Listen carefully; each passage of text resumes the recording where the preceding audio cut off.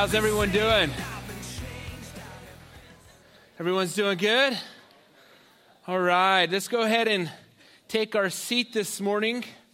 Man, it's so good to be back with you guys this morning. Thank you for allowing my family and I to go on vacation. And some of you are probably thinking, did we let them go on vacation? Well, you did. And we're very thankful for that. It was such a blessing to be able to get away. I heard you guys had just a little bit of cold weather while we were gone. But it was really a blessing. I don't know how many of you know, but Sandra's dad has been really sick for a while, fighting cancer and kidney failure and a number of things going on in his life. And every January, her family has a big get-together, a big family reunion on New Year's Eve. And so we don't know how many New Year's Eves we're going to have with him. And so thank you for allowing us to be there to celebrate that with him and our children to see him and spend time with him. It's really difficult living, us in Texas, them in California. And so we really treasure those opportunities that we can do that. And so thank you again. Also want to say thank you to Tony Corso and Greg. I heard they did a fantastic job while I was away. In fact, I was wondering if I was going to have a job to come back to. No, I'm thankful for them and the ways that God has used them and just marvel at the way God has fashioned his church together, that it's not really built around one particular personality, but around several people who love God and have been equipped and gifted to speak and to share from God's word. And so really, really thankful about that. Third thing before we get into the word, Greg mentioned the Stake and Study to Stop Trafficking. Ladies, usually I try to keep you and encourage you not to nag your husbands. Well, you have my permission to nag your husband until he is blue in the face to get him to this event. It's going to be really, really great. Steve Singleton, who leads Still Creek Ranch there in Bryan, Texas, he's actually a missionary out of Calvary Chapel, Fort Lauderdale. And so look forward to having him here to share with the men on a very, very important issue, as Greg said, that no man is above and is a fight and a battle for every single one of us. And so, man, it's important that we can lock arms and stand together in these things. All right. If you have your Bible, go ahead and open up to 1 Corinthians chapter 2. It's where we're going to be spending our morning together. 1 Corinthians chapter 2. And as soon as you're there, and if you need a Bible, raise your hand real high. Ronnie can get one into your hand. As soon as you're there, go ahead and stand with me if you're physically able this morning as we read from God's holy and inspired word. We're going to read the first 5 verses together. 1 Corinthians chapter 2, picking up in verse 1.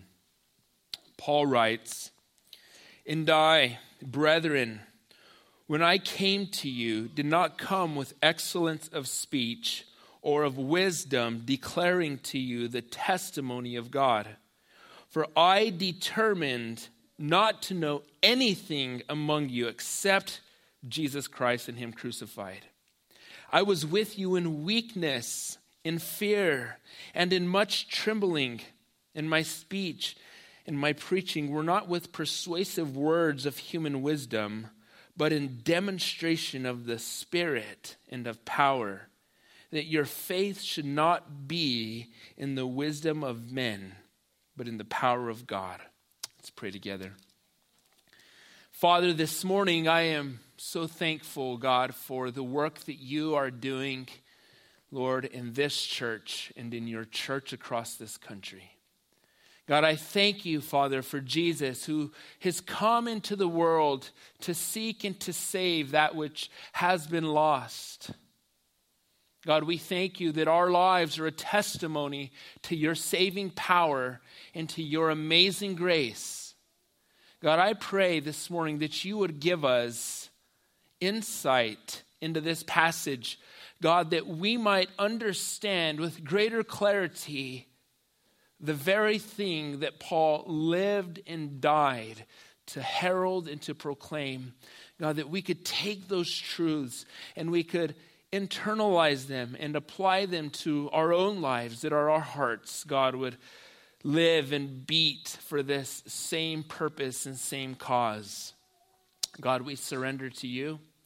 We ask, God, that from this pulpit and every pulpit in this city, God, that Jesus would be made much of, Lord, in these worship services. And so, Lord, we thank you and we give you praise in Jesus' name. Amen. Amen. Go ahead and have your seat again. Well, this morning is a very, very special Sunday for me. This is one of 2 times throughout the course of the year that I share the vision of the church. It's a city, or it's not a city, but a series that we call This is Calvary Paris. It's an opportunity and it's a time where I take to really define who we are as a church, why we are doing the things that we're doing, and where we're going, the direction we believe wholeheartedly that God is guiding us and directing us. We do this twice a year. We do this in January, and then we do this again in either July or August timeframe. It's so important for me to have these opportunities to reiterate to you the vision of the church. I want you to know the direction that this ship is sailing, in a sense. I don't want you on board a vessel that you have no clue where it's going, what's happening, but that you might fully know and be able to plug in and to take ownership and to be a part of what we believe God wants to do here in our church. And so thank you for being here and making the time to be here in person. We have a lot of people who follow this service online. I want to encourage you online listeners, you need to be here next Sunday for part 2 of this, because it's being part of the church isn't just hearing the message, it's loving one another, and we'll get into that in next week's message. But what I want to do, well, quick question, how many of you were here for this series last January? See a couple staff people raise their hands. That's good that you're here. See, not a large number of you weren't even here for this last year. And so it's so good that you're here this year to hear about the great things that God is doing and that we believe God wants to do. And so in our time together, I want to start with reiterating to you what the mission of our church is and show you where that mission, where those principles and where those convictions really come from. I believe wholeheartedly that our mission is Jesus' mission. Regardless of who a pastor is or where the church is located, no pastor has the privilege or the prerogative of defining the mission for the church. We are all bought. We are the blood-bought bride of Jesus Christ. We are his body in this world.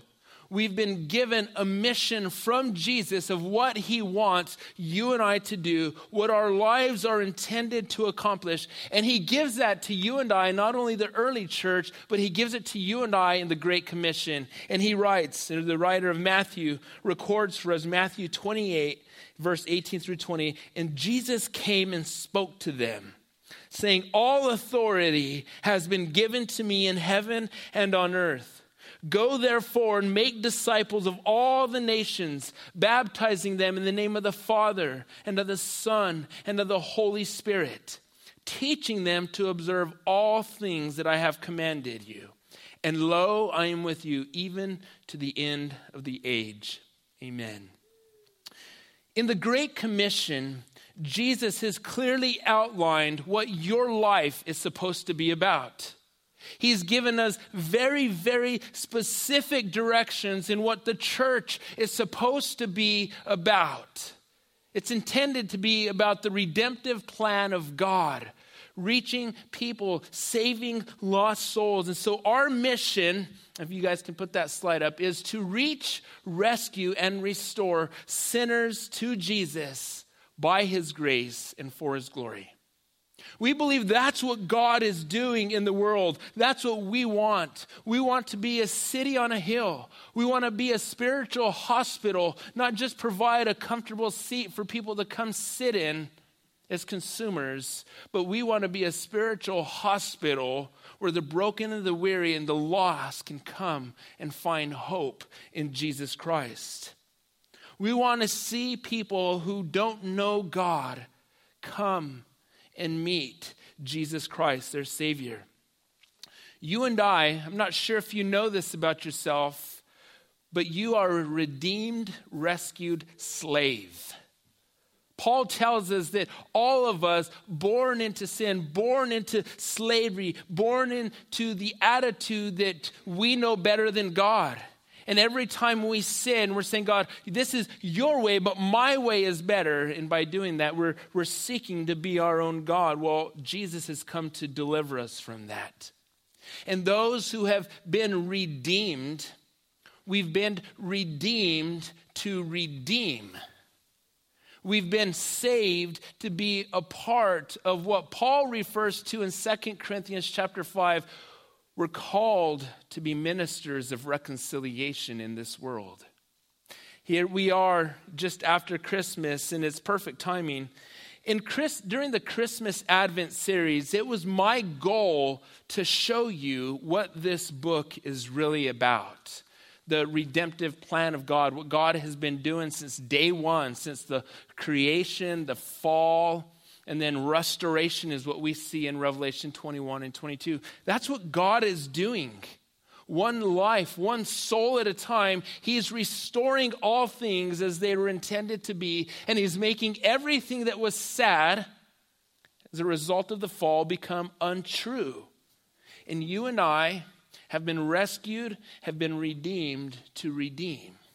To be an agent of transformation in the context in which you live, you work, where you spend your time with friends. I love what Martin Luther writes. He says that we are nothing more. As believers, we are nothing more than beggars, showing other beggars where to find bread. That's what you are. We've come to find that in Christ is the bread of life. We've come to find something that satisfies, that scratches the deep itch deep within all of our hearts. And we go and we tell others, this is what I found to be true. This is where I found life. I'm reminded of the woman by the well in John chapter 4. After she encounters Jesus and she drinks from that well, what does she do? She runs to where she was from and she begins to tell everybody, there's this man who knew everything about me. She was a beggar who found bread, who shared with other beggars where she found life. It's our hope that as we reach, rescue, and restore sinners, or a part of God's work, that by his grace and for his glory, that this will be a place where slaves are freed, where people are restored, where hearts are redeemed. We want to see drug addicts. We want to see prostitutes. We want to see self-righteous people come through our doors and find life in Jesus Christ. And so what does that mean? That means there will be times that people come in our doors who are different than you in some way, in some form, in some fashion, who are deeply entrenched in some form of addiction and sin, who won't know how to behave in church.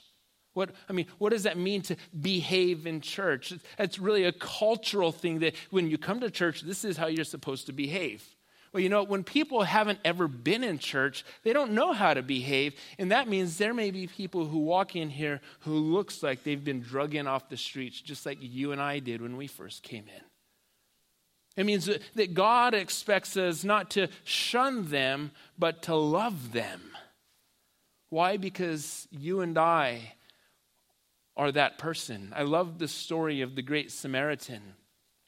And one thing that story is really intended to communicate to you and I is that Jesus is the Good Samaritan, and you and I are the individual lying in the gutter who's been beaten and who's bruised and who's bleeding and is impotent and incompetent and cannot help themselves. But Jesus, as the Good Samaritan, he brings us, shows us undeserved love and kindness and favor, and he brings us into a place where we can find restoration.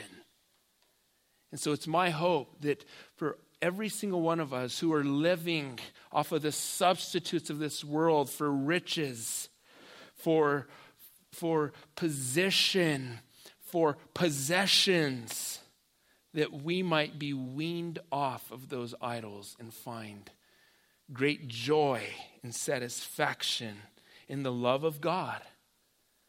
so that our lives, that image of God, like the video said, that we were made in the image of God. And as a result of the fall, that image is marred. It's broken, but Jesus is restoring it. And so it's our hope, is our mission statement to reach, rescue, and restore sinners to Jesus by his grace alone and for his glory. Not to make much of Calvary Paris. We don't want to make a name for ourselves. I don't want to make a name for me. I don't want you to make a name for you. We want to make the name of Jesus known.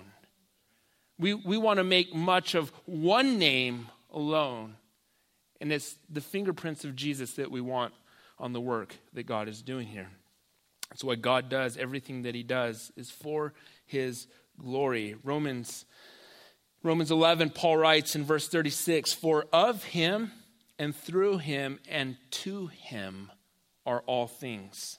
So that's our mission statement as a church. And we take it from the Great Commission to reach, rescue, and restore sinners to Jesus by God's grace and for God's glory alone. Therefore, that's our mission. This is our vision. This is what we do that's unique. Every church should have the same mission statement in a sense. Maybe not articulated in those words, but the Great Commission should be what really every mission statement of every church is oriented around, where vision is something that's unique to this church, to this local gathering of people, and this is our vision. We carry out our mission through upreach, inreach, and outreach, anchored in and fueled by the gospel, the good news, the message about what Jesus Christ has done. That's how our church is organized around those 3 points: upreach, inreach, and outreach. Every ministry, every sub-ministry falls under one of those points. Upreach is our worship to God. Inreach is how we love and serve and disciple one another. And outreach is how we love and serve the world outside of these 4 walls. We believe that because of Jesus and what he's done, in God reaching down, that's what God has done at Christmas. Christmas is a testimony that we couldn't do it on our own, and God had to reach down into our world to reach us and to save us. And our threefold response as a result of that is upreach to him, inreach to one another, and outreach to our city. And it's through upreach, inreach, and outreach that we accomplish our mission of reaching and restoring sinners to Jesus by his grace and for his glory. And so this morning, I want us to know what it means to be anchored in and fueled by the gospel. I want us to understand what the gospel is, because if it's going to be the guide for everything that we do, if it's going to be the fuel for our worship and for our discipleship and our outreach, we have to understand what this is. And in our passage here in 1 Corinthians chapter 2, Paul emphatically voices his commitment to doing nothing else than preaching the gospel. He says, that's what I'm committed to. That's what I want to herald. Every time I open this book, Paul says, this is what I want you to know. And so if that's what Paul was constrained to preach, then as a pastor and as a preacher, then I have no other option to be constrained to preach the same message, the gospel of Jesus Christ. In similar passages, Paul says very similar things. In Galatians 6:14, Paul writes, "But God forbid that I should boast except in the cross of our Lord Jesus Christ." Paul again emphatically saying, if I'm going to boast in anything, if I'm going to make much of anything in my ministry, in his description of what his job is, he says, I want to make much of Jesus in what he's done. And then again in 2 Corinthians 4:7, Paul says, "But we have this treasure in earthen vessels, that the excellence of the power may be of God and not of us." Again, Paul, he's writing to battle this mindset where people were trying to make much of the minister. Paul says, ministers were nothing but a bunch of cracked pots. Literally, that's what that means. But we have this treasure in what? Earthen vessels. In these earthen, cracked vessels. That's what I am. That's what Greg is. That's what Tony is. That's what everybody who stands with. We're nothing but a cracked pot. We don't make much of the messenger. We make much of what? What's this treasure that Paul is referring to? It's the message. It's the gospel of Jesus Christ. Why? So that people will make much of Jesus. That the excellence of the power may be of God. That people wouldn't leave here saying, man, what a great preacher. But they would leave here saying, what a great God. That's Paul's intent.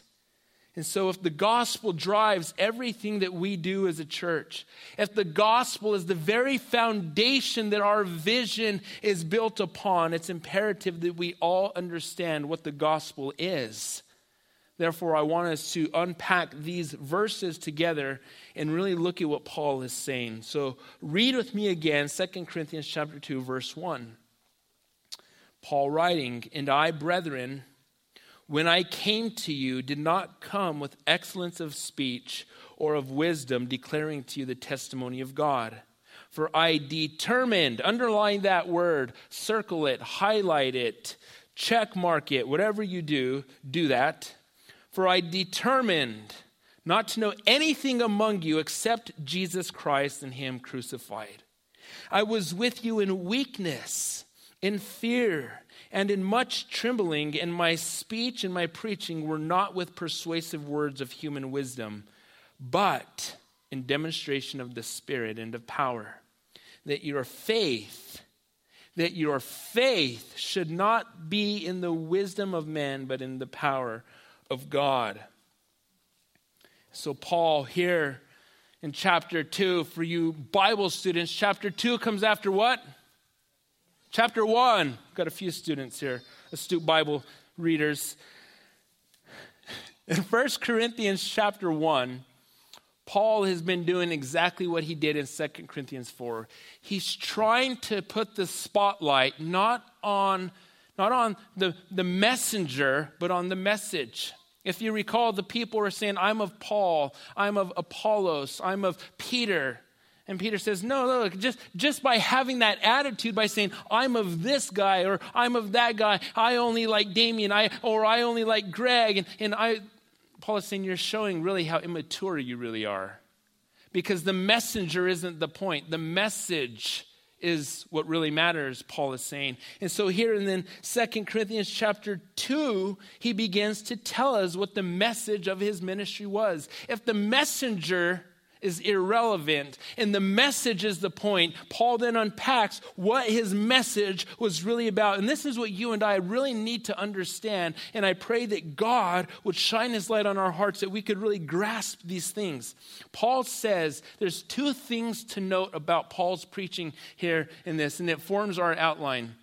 I only had 2 points, but 2 is more than 1. Not quite 3, but we're getting there.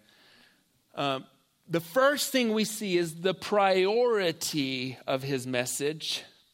And the second thing is the particulars of his message. Just take that first point. He says in verse 1, "And I, brethren, when I came to you, I did not come with excellence of speech or of wisdom, declaring to you the testimony of God." It wasn't Paul's priority to be eloquent nor entertaining. It wasn't Paul's priority to wow people with his charisma or his ability to make people feel entertained. In fact, most scholars and one Bible writer says, Paul wasn't all that impressive in person. In fact, Paul seemed to be pretty uncharismatic in his delivery. He wasn't polished in his presentation. He wasn't persuasive in his speech. He didn't seek to tinker with people's emotions to get them to make a specific decision or choice. Paul says, I didn't come to impress you with me. He says, I came to impress you with the message. In fact, when we read Paul's letters are profound and incredibly weighty. But in person, Paul, in people's estimation of him, seemed to be lacking in charisma. And Paul's okay with that. Because he says in verse 2, "For I determined not to know anything among you except Jesus Christ and him crucified." I didn't come to entertain. I didn't come to show you how gifted or charismatic or polished or any of that, Paul says. I came to preach Jesus and him crucified to you. That was Paul's priority. The word determined there in verse 2 infers that it's what he was fully, wholeheartedly committed to doing. He had resolved in his heart to do one thing in his ministry. His job description had one point: preach the gospel. Preach Christ and him crucified. When in Pauline thought, the idea of Jesus Christ and him crucified, that's a phrase that Paul is utilizing to say the gospel. Don't think that Paul just walked around saying Jesus Christ and him crucified, Jesus Christ. No, he's saying, I preached the gospel. He was determined. He was resolved to do that. Let me ask you a question. What makes a champion of a cause, whatever the cause be? Determination, resolve, fortitude. For some of you who grew up playing sports, what separates, apart from natural gift, what separates those who play high school level sports to college level? Determination. Determination. Being determined when everybody else is sitting on the couch. Because I may not be as naturally gifted as this person, I'm determined to play at that level. And so instead, while they're sitting on the couch, I'm going to be shooting free throws. I'm going to be running. I'm going to be kicking a ball. It's determination is what goes beyond natural gift. And Paul says, this is what I was determined to do. How many of you remember the 1992 Summer Olympics in Barcelona? You guys remember that? No one does? You guys need to watch more TV. The 1992 Summer Olympics in Barcelona had one profound effect on me, and it was the British runner by the name of Derek Redmond. Derek Redmond was the favorite to win the gold in the 400 meter. After training all of his life for this moment, for this one event, in the semifinals, about 175 meters out from the finish line, Redmond tears his right hamstring and he crumbles down to the ground. He sits there for just a moment, and while medical personnel are running out onto the track, Redmond, because of determination, he gets back up and he begins to hobble back down the track. About halfway to the finish line, you guys probably remember the video. If you don't, you can YouTube it, Derek Redmond. But about halfway there, his father comes running out onto the track to help him get to the finish line. But what got him there? Determination. He was wholeheartedly committed to this thing. He was determined. And Paul says that's the kind of attitude, that level of determination is what burned within me to get this message out. To preach this message about Jesus Christ. That's the priority of his message. He shares with us what made him tick, what he felt like Jeremiah to be like fire in his bones. It was this message about Jesus Christ. Now, why? It's a simple message. Why did this burn in his heart? Well, he tells us in verse 4, he says, "In my speech and my preaching were not with persuasive words of human wisdom, but in demonstration of the Spirit and of power." Why? Because the gospel is the power of God unto salvation. The gospel is the message that unleashes the power of God to transform a heart. Do you realize how broken our hearts are? Do you realize how sinful we really, truly are? It takes something from outside of us to free us, to transform us. And that's why Paul says in Romans 1:16, "For I'm not ashamed of the gospel of Christ, for it is the power of God unto salvation for everyone who believes." Paul says in verse 4, he says, "In my speech and preaching were not with persuasive words." In verse 3, he says, "I was with you in weakness, in fear, and in much trembling." Why is Paul kind of highlighting here for us that when he came in weakness, he came with fear, he came trembling, and he wasn't coming with persuasive words. Why?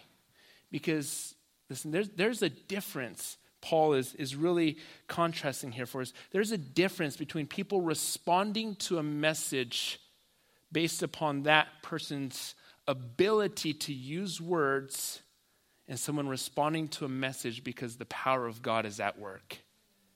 One is the arm of the flesh. Listen, I'm good enough with words that I can manipulate people into making a decision or to act a certain way. But that doesn't do anything in the long run. That might work. I see it with my children. That works for a couple of hours. But Paul says, the reason I didn't come, I'm not making a big deal of me, is because I want the power of God to be seen. There's a huge difference between the gifting and charisma of man and the power of God at work in someone's heart. And Paul was committed to it not being someone who made a decision based upon manipulation. It's easy, especially in this setting, it's easy to manipulate people's hearts, to pull on those heartstrings. But that's not always evidence of a true work of God's Spirit in someone's heart. And so Paul is saying that I came to you weak, I came in fear, I came in much trembling. I didn't come with natural gifting, natural charisma, natural talent, but I came to give you one specific message, because in that message is the power of God to change and transform a life. That's Paul's job description. It's not to be great, it's to be faithful with the message. It's not to be entertaining, it's to exhort people unto Jesus Christ. That's his job description. The job of the pastor is not to give good advice for a living from the pulpit. The pulpit is reserved exclusively for the preaching of the gospel. Now, I give good advice every day, all week to people. Whether they come into my office, they sit on my couch and they want to know what decision is right for their family. What job should they take? Should they move here? Should they move there? Should they go to college here? Should they go to college there? And from my own experience, I can give people good advice. Well, this is where my family and I were. This is what we did, and this is what it looked like. But you need to pray and see God. And so I give good advice. Listen, that's not what this pulpit is intended to be. I'm not to be a life coach in how to live your best life now. The pulpit is intended to be one thing, a place where the gospel of Jesus Christ is proclaimed. If there's one thing that Oprah and Dr. Phil help us to see in the world today, is that we live in a society that is advice-driven. People they long for advice on parenting, on marriage, on how to deal with stress, on how to handle their finances. I mean, there's a whole array of things that Dr. Phil's always talking about. People want advice for their lives.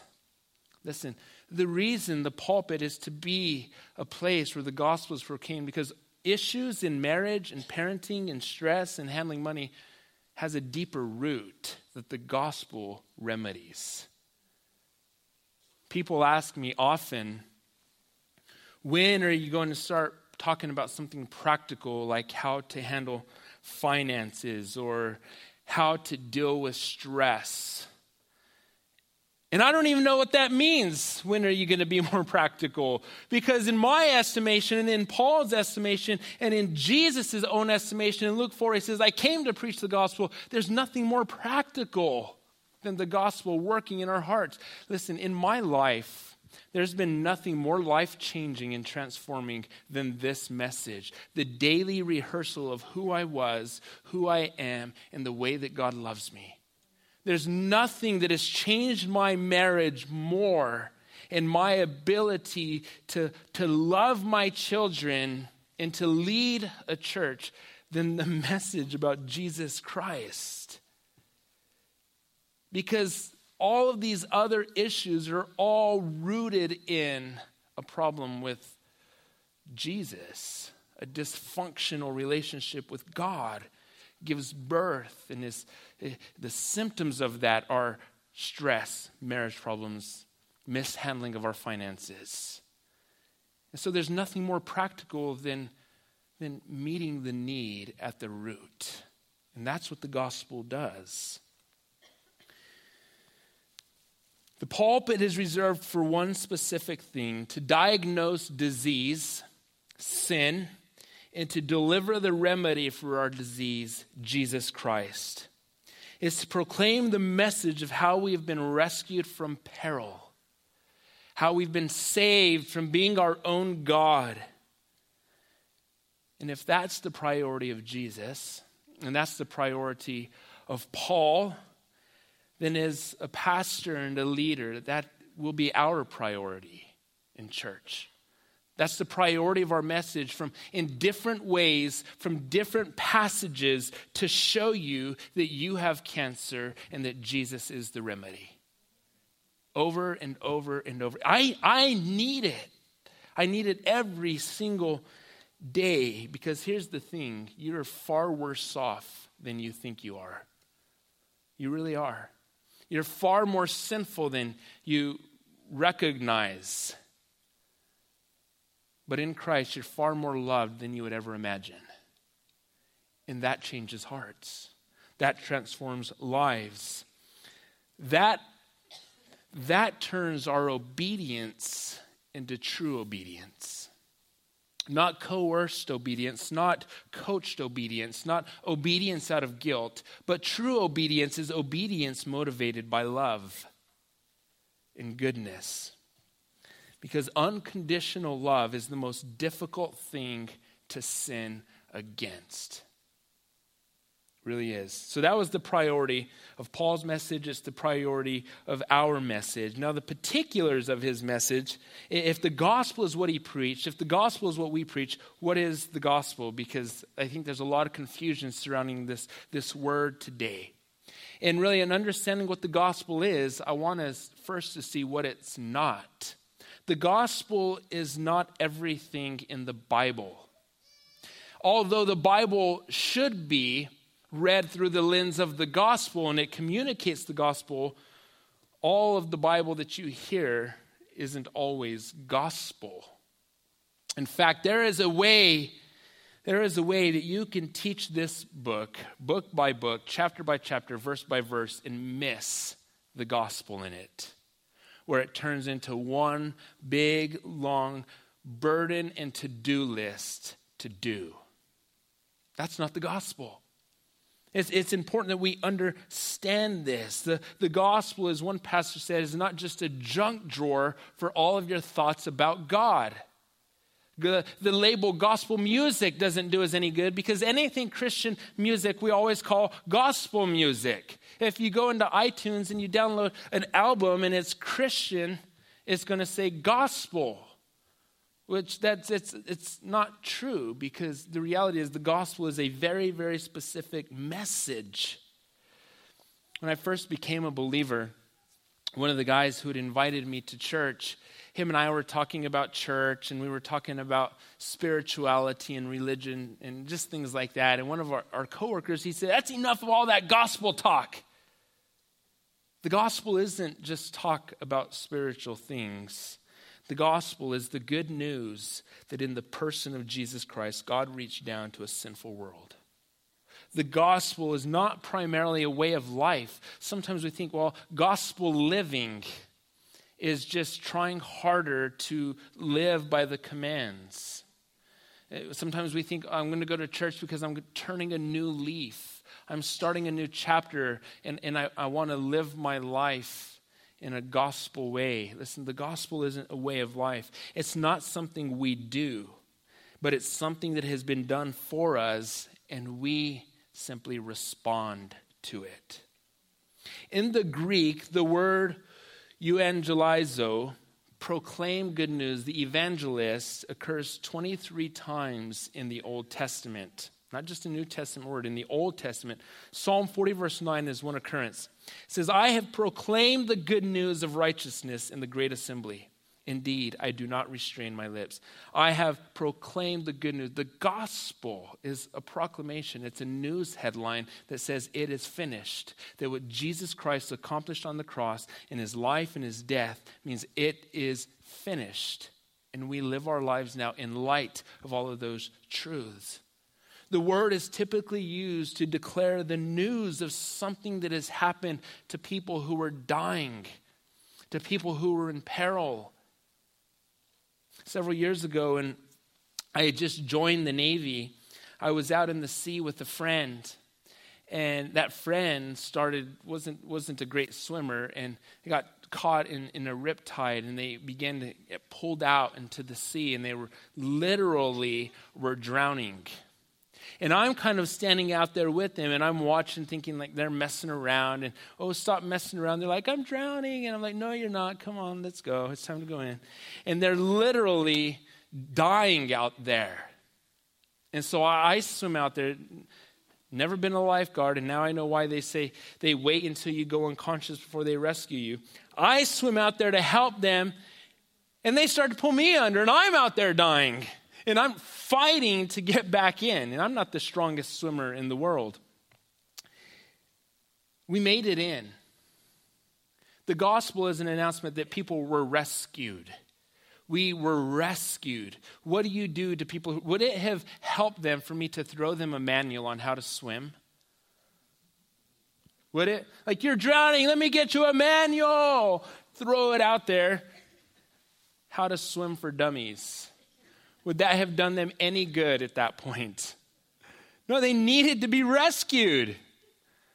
And that's what Jesus does. He doesn't just throw us a manual. Go live by this. You're drowning. You're a slave to sin. Throw us a book. Go and do this now. No. He reaches down and he rescues. He rescues us.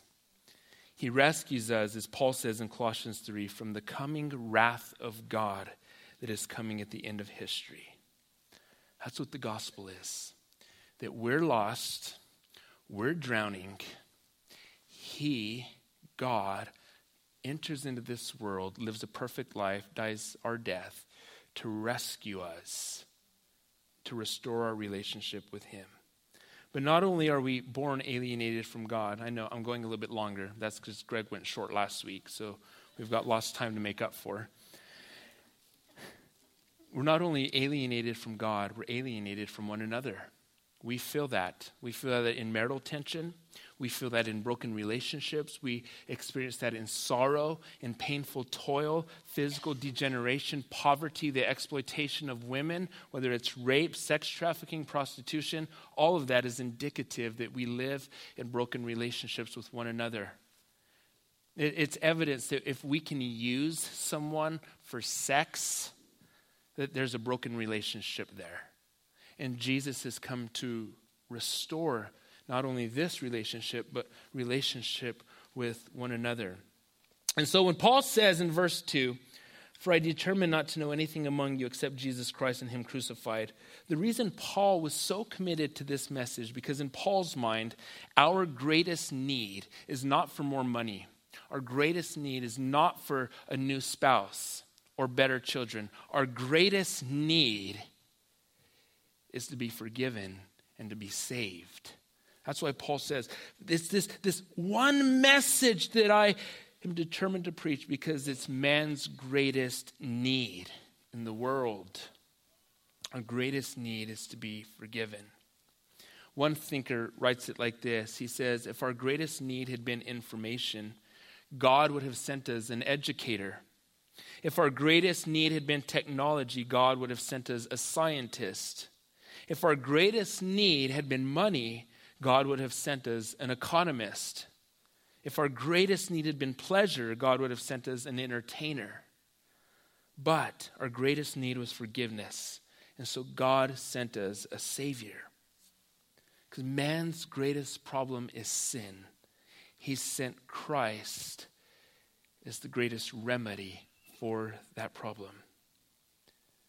The reason that we struggle in this life on almost every level is a result of broken relationship with God and a broken relationship with one another. Even in our marriages. The reason we struggle so much in marriage is because of broken relationship. And so it's not enough for me to tell you to be a better husband, to be a better wife, to be a better parent. My job is to address the problem at the root. And the root is a gospel problem, not understanding what God has done for me. He has rescued me. Just to kind of connect the dots for you how that works. Sandra and I probably aren't as godly as many of you are. And so there's times that I don't treat her very well, or she doesn't treat me very well. And so the question is, how then are we to respond to one another? If she's not treating me very well, is it easy for me to respond to her in love? Think about this, husbands, wives. If your spouse has been a jerk to you for a week, what is our natural response? To be a jerk to them, right? I mean, be honest. Let's be honest with each other. That's our natural response. But how does the gospel change that? Well, the gospel, when I experience my wife treating me a certain way, her or me towards her, I bring it back to my heart and say, God, you have loved me. I am undeserving. I'm unworthy of your love. I'm a sinner by birth, but yet you've saved me. You love me so much, this unconditional love. Now, how can I get up from thinking and meditating on that and not go and pursue my wife's heart, even though she's treated me poorly? It's hard, isn't it? It's hard to not love someone when you realize that you're loved unconditionally. It's hard for me to not show my children grace when I realize how much grace God has shown me. When I'm at wit's end with them, and I'm just ready, to spank every single one of them. Just line it up, kids. I've done this before. You can ask them. When I come to that place, and that's my natural response, it's when I come back to God, and I deserve to be spanked every single day, but yet you still love me, that I'm able to sit down with them and say, okay, come on in, let's sit down, let's talk through this. And I'm able to love them and show them that same kind of grace. That's how the gospel transforms these things. It's how it transforms our relationships. That's why we have to be reminded, like Paul says in Romans 5:8, but God demonstrates his own love toward us in that while we were sinners, Christ died for us. I mean, meditate on that. And that will transform every relationship in your life. Perhaps your children haven't called you or you haven't called them. And there's broken relationship there. Meditate on how God demonstrates his love toward us. And I guarantee you that the love of Christ will compel you to seek restoration in that relationship, regardless what's happened. That's why I need it. That's why you need it, because you're far worse than you think you are. But in Christ, you're far more loved than you could have ever imagined. That's the message of the Bible. Therefore, it will be the message of this pulpit today and tomorrow and every other Sunday that we gather. In different ways, from different passages, we're committed to preaching this message to you. And that's why our vision is threefold. It's a threefold response, that we live a life reaching up to worship in God, because he first reached down to you and I. We live a life reaching into one another to love and serve and disciple one another, because Christ, who was God, served us. And a life lived reaching out to a world because we want them to find the life that we've found.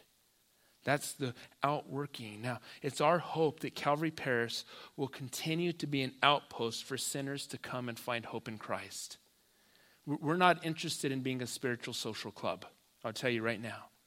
We are a spiritual hospital, and we want people to come in out of the gutter, off of the street, out of their mansions, wherever they live, to find hope and to find Jesus.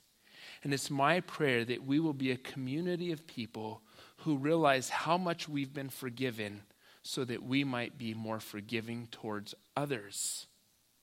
That we will understand that God deals with us even though we still sin, that we might be more tolerant and loving towards one another. It's called a culture of love and grace.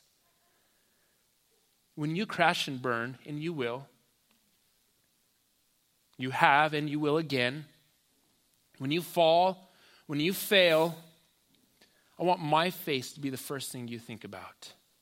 I want the church to be the first place you think about going. Maybe not my face, but one of the pastor's faces. Oftentimes in this culture, when we crash and burn, the church is the last place we want to go.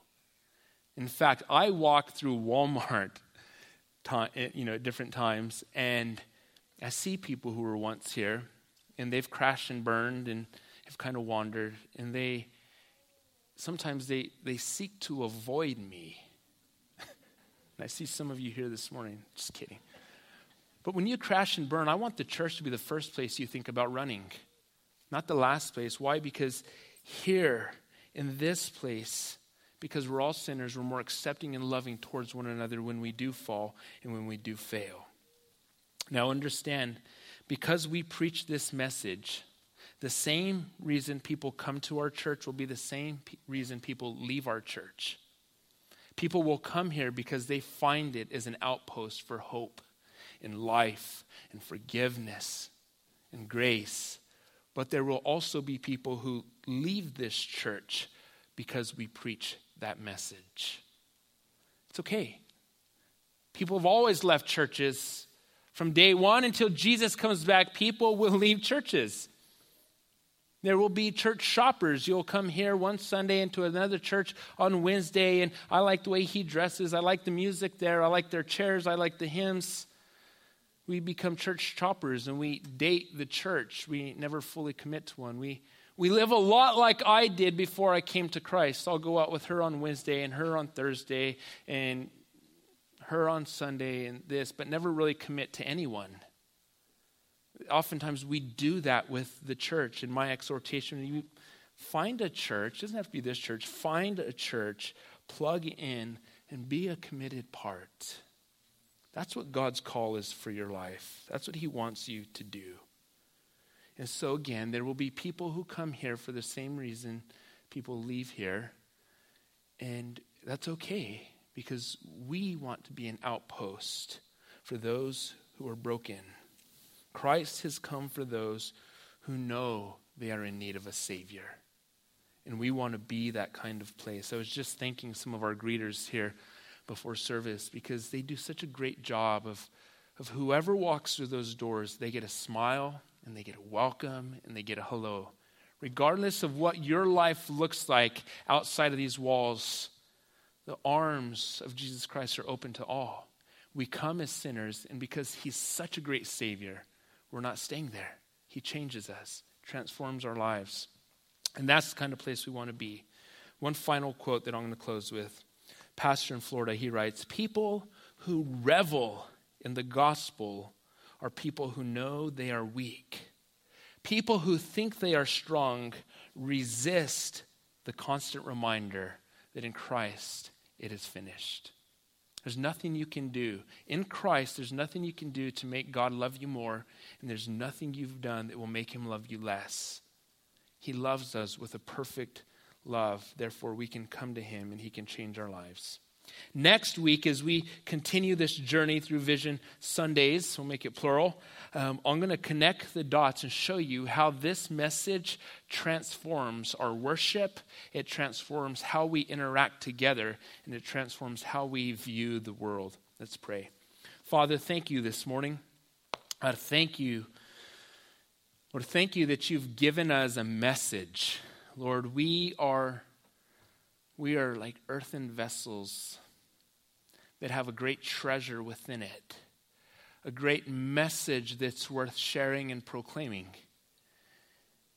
And Lord, thank you that you have given us the conviction to be fully committed to preaching and proclaiming that message and not just giving good advice to people for life. You've given us the message that will transform their life. Father, I pray that you'll help us to understand with greater insight every week as we gather why Paul, why you yourself are so committed to preaching and proclaiming one message from different texts and in different ways. You gave the same message. It's because as long as we live on this earth, we will be sinners. And as long as we're sinners, we will need your grace. Thank you for your grace that flows, that is embodied in the person of Jesus Christ. Lord, help us now, God, to live our lives in response to you reaching down, that we would reach up to you in worship, reach in to love and serve one another, and to reach out to the world around us who's lost and dying. God, that they too might find life. Lord, we thank you, God, in Jesus' name. Amen. Man, go and stand with us as we close in a song this morning.